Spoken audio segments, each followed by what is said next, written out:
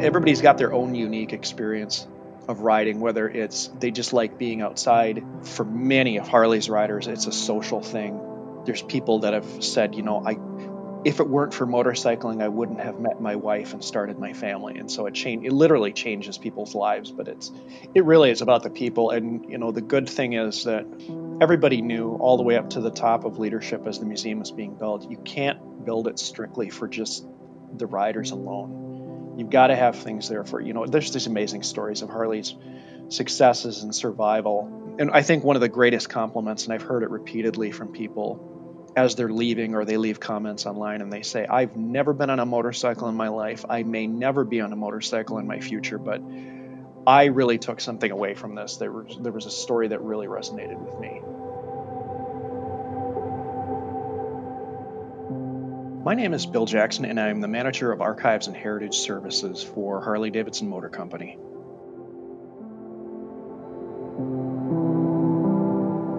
The Harley-Davidson Archives, I always say it's the memory of the company. That's what any archives is. But we are the department that keeps the actual history, and we're talking about, of course, the motorcycles that many have come to be familiar with now. This amazing collection of motorcycles that was started by the founders of Harley-Davidson, and then, of course, many other materials. Just about anything you can imagine. There's film and video, vintage riding apparel, Harley-Davidson apparel. There's racing trophies and lots of different samples of general merchandise, boxes and boxes and drawers of old marketing ephemera going back to the earliest years of the company, posters and point of sale pieces and motorcycle brochures and parts catalogs and service literature, you name it, and we try to make sure that it's there and that it's safe. Actually, one of my favorite things was not generated by the company. They were motorcycle trade magazines and bicycle industry trade magazines going back to 1900. That it's just an absolutely rich source of information. You can get lost in them. You can go into some of these materials looking for one thing, and then you get pulled into something else that's just fun or amazing or something you didn't know. So I've always loved research, so it's a real buzz. But yeah, it's a treasure trove. There's companies out there that would give anything to have the stories that we have.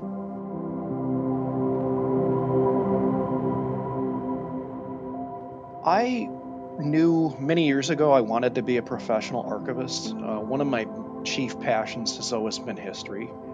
I knew I was not teaching material, and I still know that I'm not teaching material. I tried it once and got that confirmed. I was in graduate school at the School of Information Studies at UW-Milwaukee, and my advisor said, you really should do a field work. And he said, what do you want to do? What do you want to get out of it? And I had previously done an internship at Kraft Foods at their archives in suburban Chicago. I said, I love business history, and if there's anything available in Milwaukee, I would love to give it a look. And he said, well, it turns out that Harley-Davidson has a relatively young archive program, and they're looking for an intern. And I just jumped at it. And that was 1995. And the archives, they did not have the budget to hire me at that time, but we stayed in touch, and it was amicable. So I went off and got my first professional job at Circus World Museum in Baraboo, Wisconsin, in their library and archives. When I was working at Circus World, I was dating my girlfriend from graduate school who remained in Milwaukee, and we would split time. She would come to Baraboo, and I would come to Milwaukee. And one day I was visiting her in Milwaukee, and I knew that my supervisor from Harley-Davidson lived a few blocks away, and my girlfriend and I are sitting in the living room watching TV. And who goes walking in front of the house but my manager from Harley and his wife? They're out for a walk.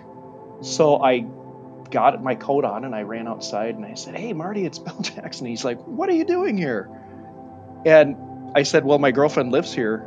And we got to talking and he said, I've been trying to get a hold of you. What's your phone number? Where do you live? And I gave it to him and I said, what's up? And he said, we're looking for an archivist. And we really liked you back when you were an intern here, and we wanted to reach out to you to see if you would apply. Well, of course, I gave that about a split second of thought, and I gave him my phone number. And so in the January of 1998, I started as archivist for Harley-Davidson. a few years ago, we acquired what is arguably the earliest thing in the collection that pertains to our specific history, which is an engineering drawing done by William Harley for parts used in a bicycle motor. And we had known it was out there, and the owner contacted us and said that he felt it was time for it to come to the museum. So that's really, I guess I could say jokingly, but kind of the Rosetta Stone, or I don't know what you'd compare it to, but one of the, the really foundational things of the collection. That specific drawing was in the possession of the widower of a woman who was a descendant of William Harley. So it was in the family. And he had approached us after she had passed away, and he said, she would want it to come here to Harley-Davidson. And things like that have come through family members. Just in the last few years, things have been acquired from Willie G. Davidson that go back to his, ancestors. And so we already knew it was there, and we knew it was real. So things like verification really were not that big a deal, but you always check everything out. The majority of the collection, I'll start with the motorcycles, is from the company itself. And these are motorcycles that never left the possession of Harley. And we tell people on tours that some of these bikes have barely use beyond the roll test that they got when they left the assembly line. Other motorcycles might have 100 and some miles on them just from having been pushed from one spot to another over their life. And then a lot of the documents and film and video, not all of it, but the vast majority of it were things that were generated by the company itself.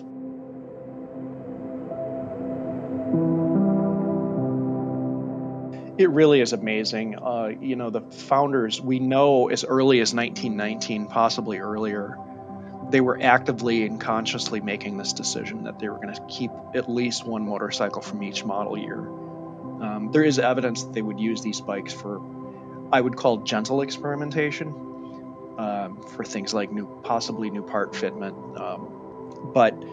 So we don't know the actual why, but we know it in 1919 they went to the Chicago Motorcycle Show, and they wanted to, I think the language in the magazine ad is come see the evolution of our products in the modern era or something like that. It was actually appeared in a magazine. There were no pictures, but it was like, we're going to bring our new model year, but we're actually going to bring a retrospective of what was at that time a 16-year-old company. So it's just, the foresight is amazing, and we always call it like a gift that we've been given, because their successors actually did the same thing. They kept it going after the last of the founders was gone. And I've even talked to people, including retired executives in the modern era, who said, that specific bike is here because I made sure that the company hung on to it. So it's a lot like your family history. You're at the mercy of what people decided to keep and save. We're just super grateful for it, because you would be surprised how many companies have not done something like this. It's absolutely a testament to kind of, you can find evidence that the founders really kind of viewed the employees and the riders almost more like family. One story that's emerged is that, Arthur Davidson took it upon himself to build up the dealer network.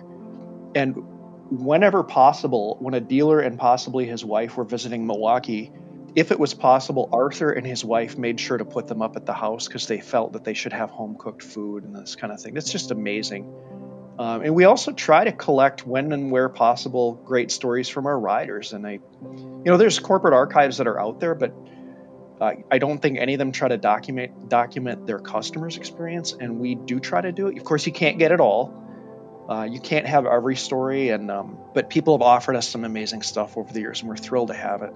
I'll never forget, possibly still my favorite story to this day, is shortly after the museum opened in 2008, I believe it was either the Juneau switchboard or the museum switchboard, called and said, I have a guy on the phone. He says he's Arthur H. Davidson, and I knew who he was. And I said, put him through. And Arthur, his middle name was Harley. His name was Arthur Harley Davidson.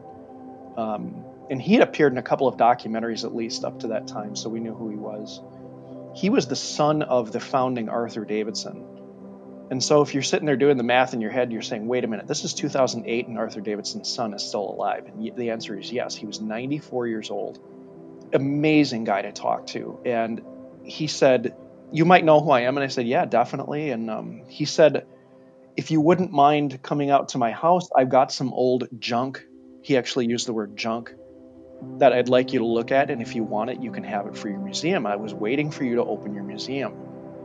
And at this point, your heart's beating, and I'm like, give me your address.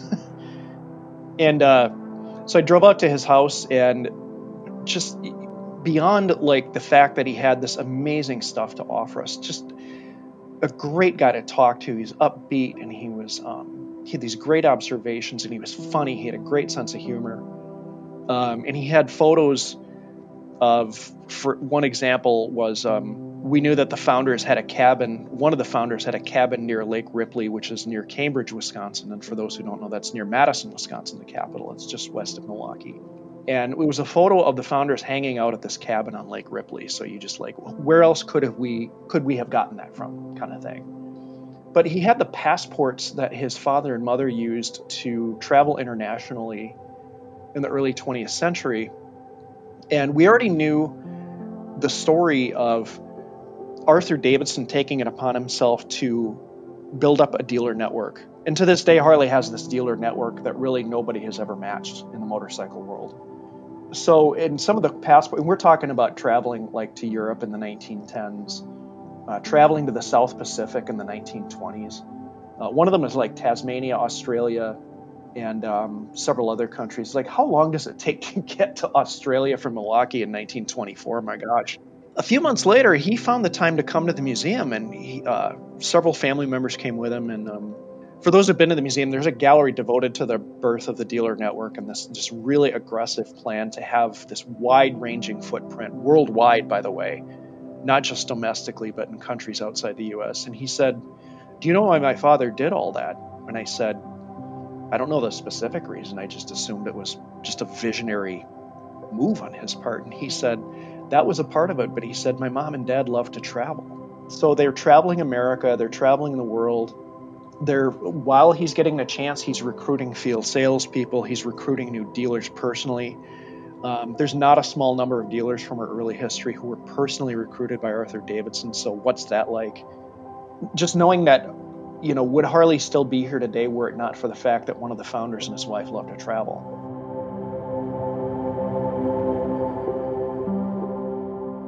If you were to really spend time with the materials that we have in the archives, one of the things you're going to find is that people telling their own stories down through history. For those who know Harley Davidson, for many, many decades, there was a magazine called The Enthusiast. In virtually any issue that you open, you can find people describing riding in their own words. And often with the very, very older era, with the earlier years, you'll find a lot of the same things from an emotional perspective that people will often talk about today. Getting to see the Rocky Mountains or just whatever, or, getting that feeling of getting away and not feeling tethered to kind of your normal life. That just seems to show up again and again and again. I know it's one of the things I get out of motorcycling is that getting away thing. I know on my current motorcycle, you have the capability of having text messages from your cell phone forwarded to your infotainment system, and I actually leave that shut off. I would rather not get text messages when I'm out riding, frankly. I have one bike. I'm not a collector. I have got a 2020 Ultra Limited. And it's, for me, I went through a fairly stressful period in my life about 3 years ago. I've been riding for 22 years. But 3 years ago, motorcycling moved into the number one slot in my life as a decompressor, a de-stressor. And I can't exactly tell you why. I just know that after even a short ride, I feel differently. There's something about just a more of a mental clarity and a little bit more relaxed. Can I explain it to you why? I really can't, and maybe it's different for different people. I don't know if it's the motion. I do like being outdoors in nice weather. In the really cold weather, those of you who know Wisconsin know you cannot ride 12 months out of the year unless you're crazy. And I will fly to warmer climates in the winter, and I will take advantage of the Eagle Rider rental. And you get to explore new things. I discovered only just recently how gorgeous the mountains in Arizona are. I mean, there's some stunning rides through Arizona, and I want to keep that going.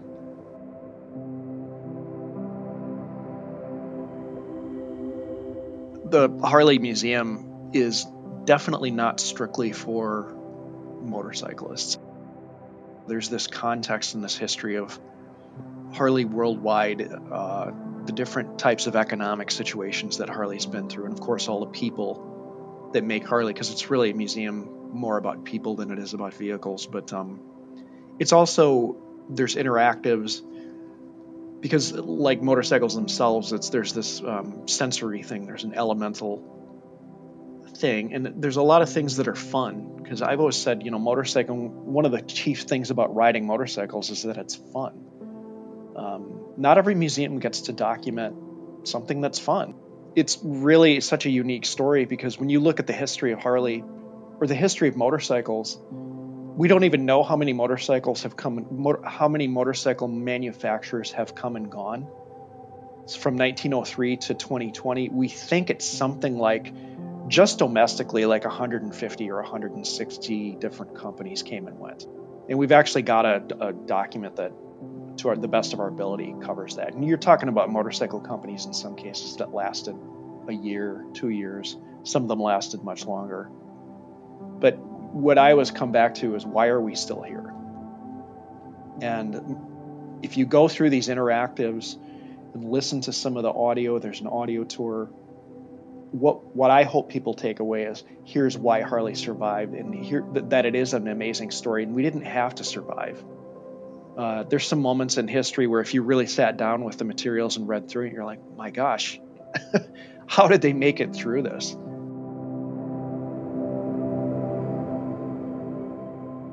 In the time that I've been with Harley, specifically the year 2008 was when the move took place. And it was really kind of, if you were to break it down, it was in two main phases. So it's nerve-wracking when you move a collection like this, or when you oversee it. There's times that you sweat the details, and you sweat it down to the point where if you think you've been over something 3 times, you go over it a 4th time. There's a lot of other things about, access, like you have to explain to people, please wait until you get to that final gallery to sit on the bikes, because that's what they're there for. All of these other bikes we don't let people sit on. It's just, they're so precious, and they're so rare, because one of the things about the motorcycle collection is a very high number of the bikes that people see in the museum are completely original, unrestored. You're seeing that bike with the original paint that it left the factory in the 1920s and 30s. There's so many examples where you'd be hard pressed to find a better example of that bike, and that's why it's really like a level up from just any other antique Harley, because the company has always owned it, and it's, again, completely original in many, many cases. People do approach us, I would say at least on a weekly basis. Sometimes it's even daily, and whether it's a motorcycle or something else, but people do reach out to us, and there's a couple of different ways they can do that. The one thing we discourage is people just showing up at the museum unexpectedly, because we're not always ready for that. But and surprise, we've had people offer us straight up donations, as in they don't want any money for it, and we have actually turned some of those down just because of duplication. If we already have if we've got a bike that represents whatever that person's bike represents, we're not out to corner the market. That's the way museums should work. It's not about like hoarding, so to speak. It's about having one of something, and you've got that representation. And we tell people, please hang on to it, or find someone else, or we can direct you to others. Literally later today, I will be reaching out to somebody who is offering us an amazing motorcycle for sale, but we already have one. And we actually know of a museum internationally that wants that bike, and they don't know. So we're going to connect that gentleman to that museum. And hopefully that works out great. But if it is something that fills a gap for us, then we open up a conversation. Sometimes, in a couple cases, bikes have come to us because they had just an amazing story. And we knew, we've got to find a way to work this out. And people are thrilled to know that we're going to hang on to those things and preserve them.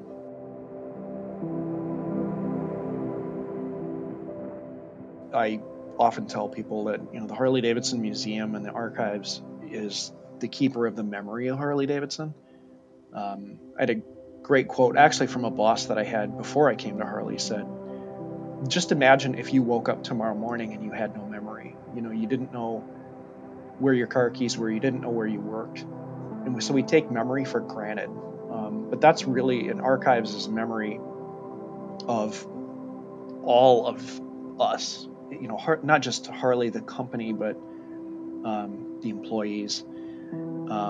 And I even tell people on tours very commonly, if you got your own history of your experience as a Harley rider, it's fine if you offer it to us, the company. It's fine if you don't, but make sure you hang on to it. And I tell them, get your elders on video. Get it, get your iPhone out, get your video camera out, your cell phone out. Ask them to tell their story and hang on to that. And even if you just keep it for yourself, make sure you're doing that, because if you don't do it, you're going to regret it later.